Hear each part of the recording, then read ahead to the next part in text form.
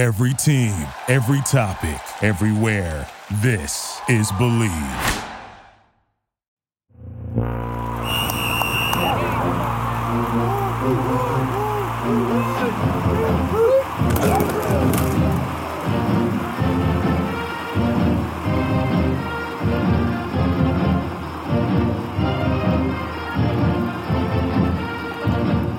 Hello and welcome to the Believe in Vanderbilt Football podcast on the Believe Podcast Network. Here in the Music City, I'm Matt Perkins. On today's show, we've got grad transfer wide receiver Mac Hereford, who comes to Vanderbilt after spending the last 4 years at Alabama. We're going to talk about his time as part of the Crimson Tide and what he expects in his first year at Vanderbilt. So, before we get started, we can't forget to... All right, let's get started with the show. Mac, thanks so much for joining me. Absolutely. I'm happy to be a part of it. So you're a grad transfer here at Vanderbilt, which is going to be a little bit different than your experience the last 4 years because you were at Alabama since 2016. But I actually want to go back to high school for a minute. So you went to Woodbury Forest in Virginia. But how did you end up at Alabama? So originally I'm from Birmingham, Alabama. And, you know, growing up, my mom's side of the family is just huge Bama fans. And that's what I grew up being when I was younger. I went to Alabama games. I went to all of Nick Saban's camps. And I just absolutely loved Alabama. So it was always something that I dreamed of doing. And then when I went off to Woodbury, I ultimately went off there for better opportunities, whether it be in sports and academics and just meeting, more people.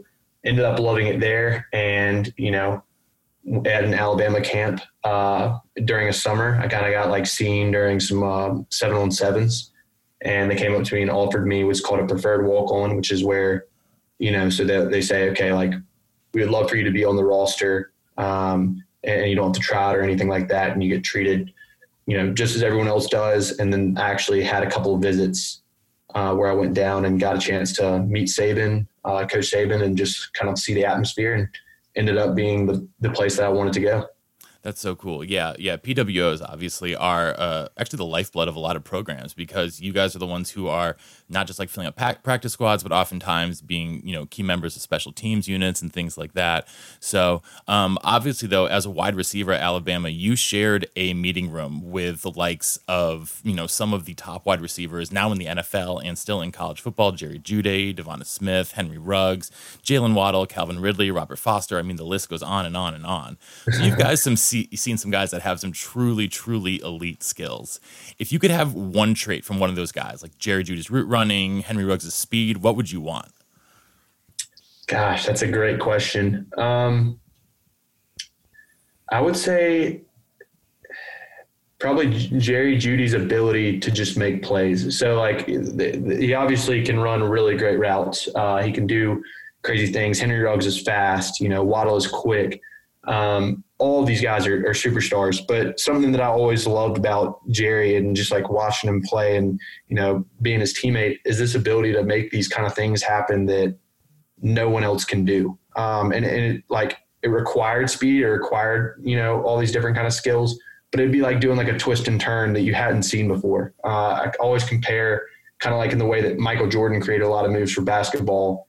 Jerry Jeudy kind of just invents moves on the go for football, and just that playmaking ability is probably the thing I would want to take the most from any of those guys. Yeah, that combination of balance and speed and just football IQ. All those things seem to come together to make, some of those guys really, really special. And also while you were there, though, you went through a lot of coaches. I mean, did you overlap with Lane Kiffin? I did. Oh man, Lane Kiffin is one of the people in college football who fascinates me the most. But I mean, you had as offensive coordinators the Kiff, Brian Dable, Mike Locksley, Steve Sarkisian. You had Locksley as your position coach, I think, for a little while. Yep. You had Josh Gaddis, who's now Michigan's offensive coordinator, I believe. What advice, whether football related or not, is the thing that sticks with you the most from one of those guys? Yeah. So, gosh, that's a tough one too.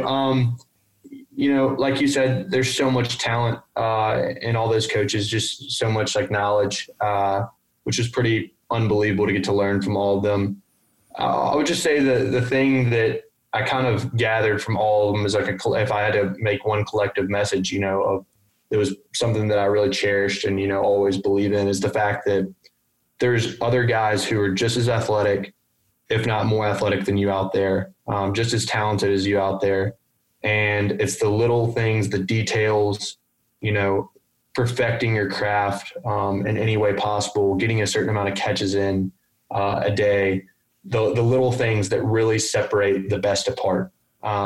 Because it's crazy. Like there's guys who are just unreal out there, but at Alabama, I got to see what separated like a Jerry Jeudy from the rest of the guys. He's putting in work. He's got that talent, but he's also in the off time catching just hundreds and hundreds of balls. You know what I mean? And so that was the thing, I guess, was a pretty major key from all those coaches, is the fact that there's always these people out there, other people out there that are just as good as you, if not better.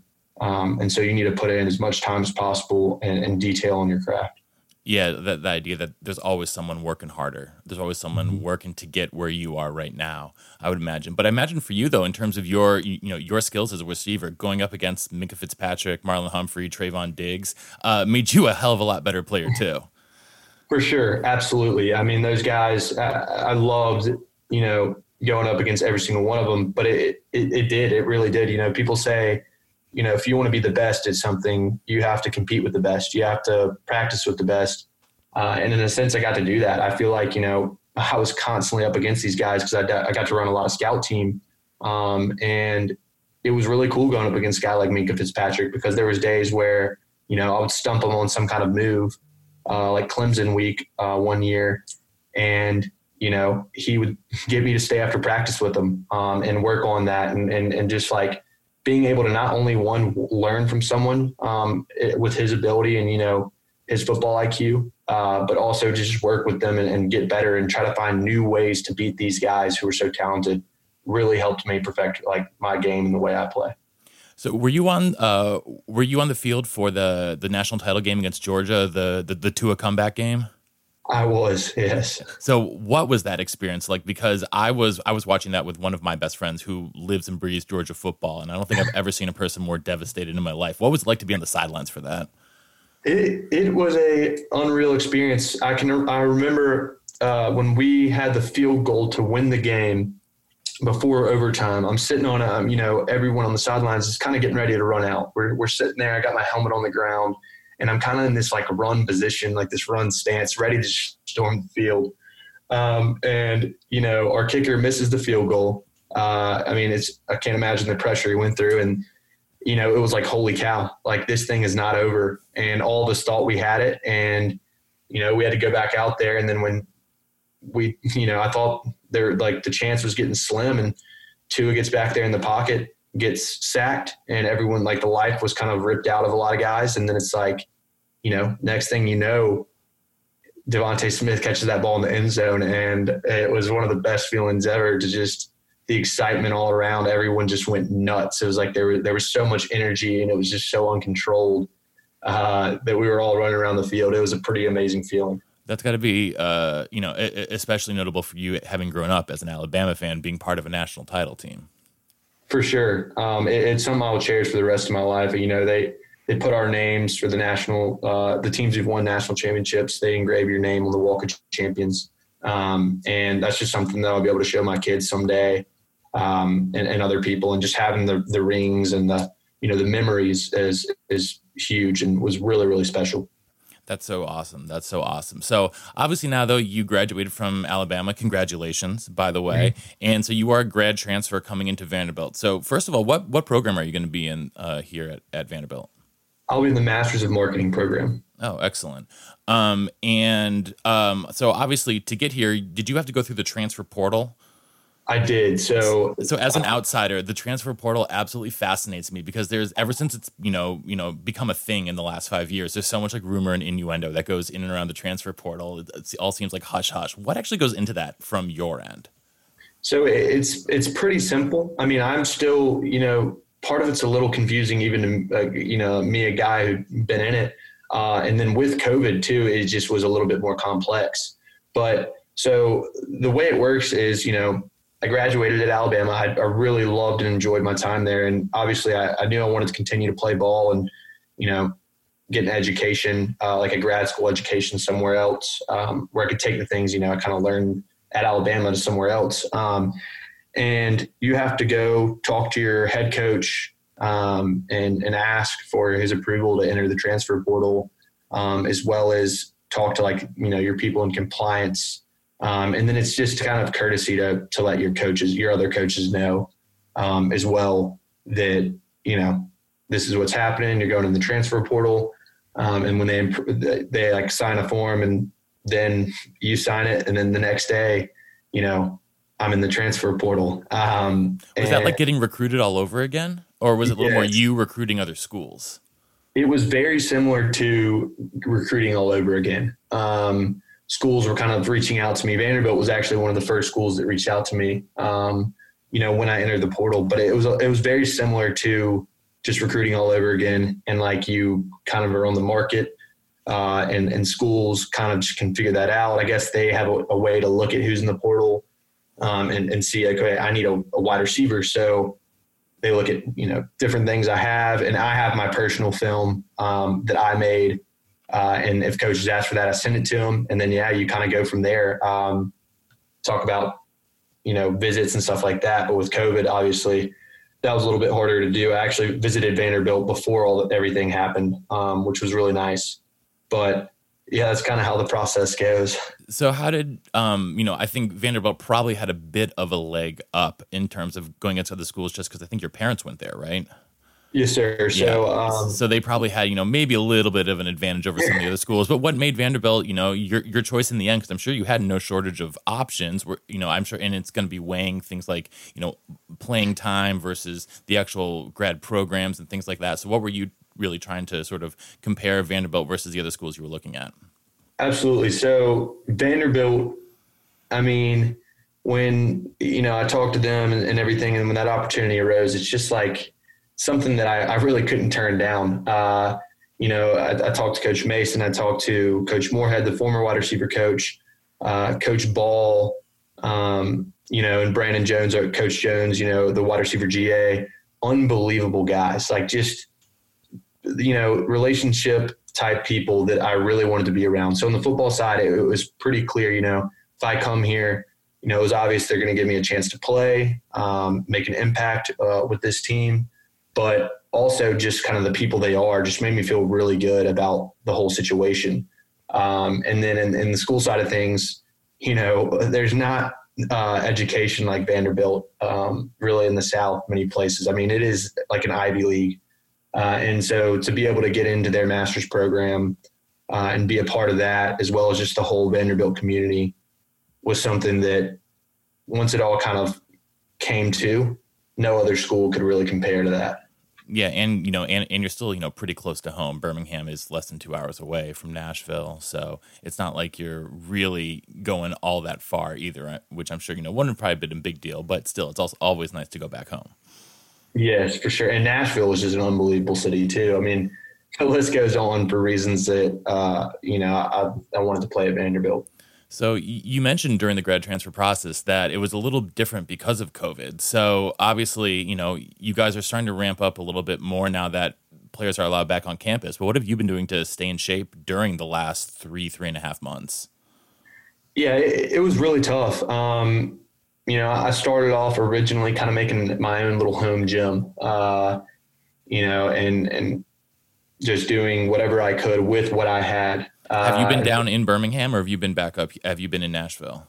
I just got to Nashville recently, but I'd been in Birmingham doing all my training, and would find, I've been throwing with a quarterback named Devlin Hodges, who plays. I know Devlin Hodges. He used to play for the Steelers. Great guy, unbelievable quarterback. And we threw, 3 or 4 times a week, every week, really during quarantine. That we were both in town, and just us two, because we want, obviously we wanted to stay safe. And then, so along with route running and kind of lifting here and there when I could, I would do some running occasionally, and just tried to stay in shape, the best I could. It was tough, just motivation wise, and, not really knowing what's going to happen. But those are most of the things I did during that time to keep on my game.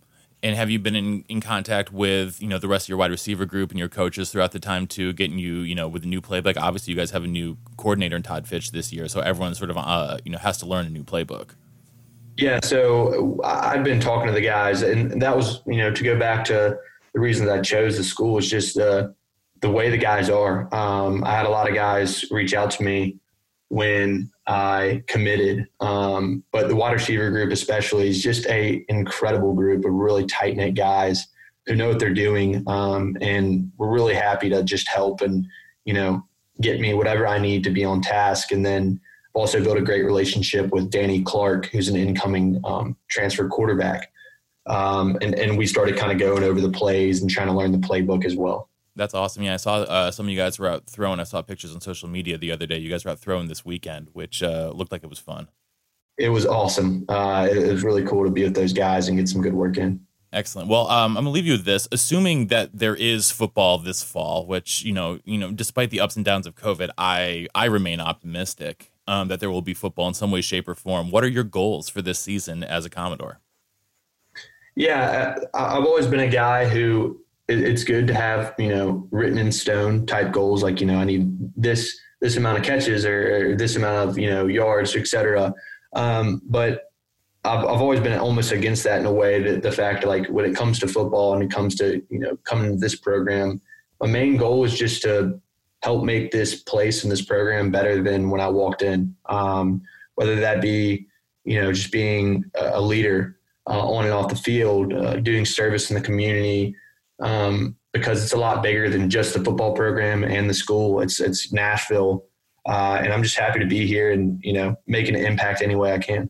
That's fantastic. Well, listen, Mac, thank you so much for joining us today. Really appreciate all of the insights and hope we can talk to you again soon. For sure. Thanks so much, Matthew. I appreciate it. Yeah, anytime. Thanks for listening to the Believe in Vanderbilt Football podcast. Please make sure to rate, subscribe, and review on Apple Podcasts or wherever you get your podcasts. And until next time, anchor down. For the ones who work hard to ensure their crew can always go the extra mile, and the ones who get in early so everyone can go home on time, there's Grainger, offering professional-grade supplies backed by product experts so you can quickly and easily find what you need. Plus, you can count on access to a committed team ready to go the extra mile for you. Call, click Grainger.com, or just stop by. Grainger, for the ones who get it done.